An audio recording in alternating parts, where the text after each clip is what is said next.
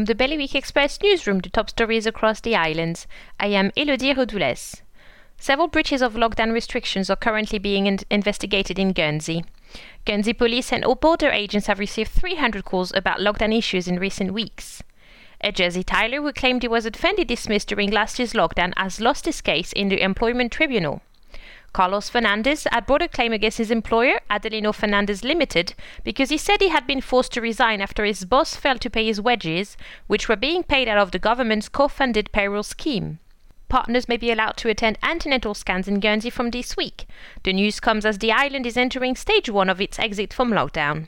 A judge in Jersey has urged driving and vehicle standards to provide a theory test in Portuguese after hearing an appeal from a disqualified driver with English is limited.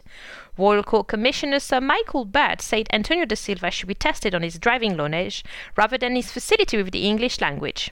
For more on these stories, visit bailiwickexpress.com. Your weather now. It will be cloudy with some rain today and temperatures will reach 10 degrees. Bailiwick Radio News.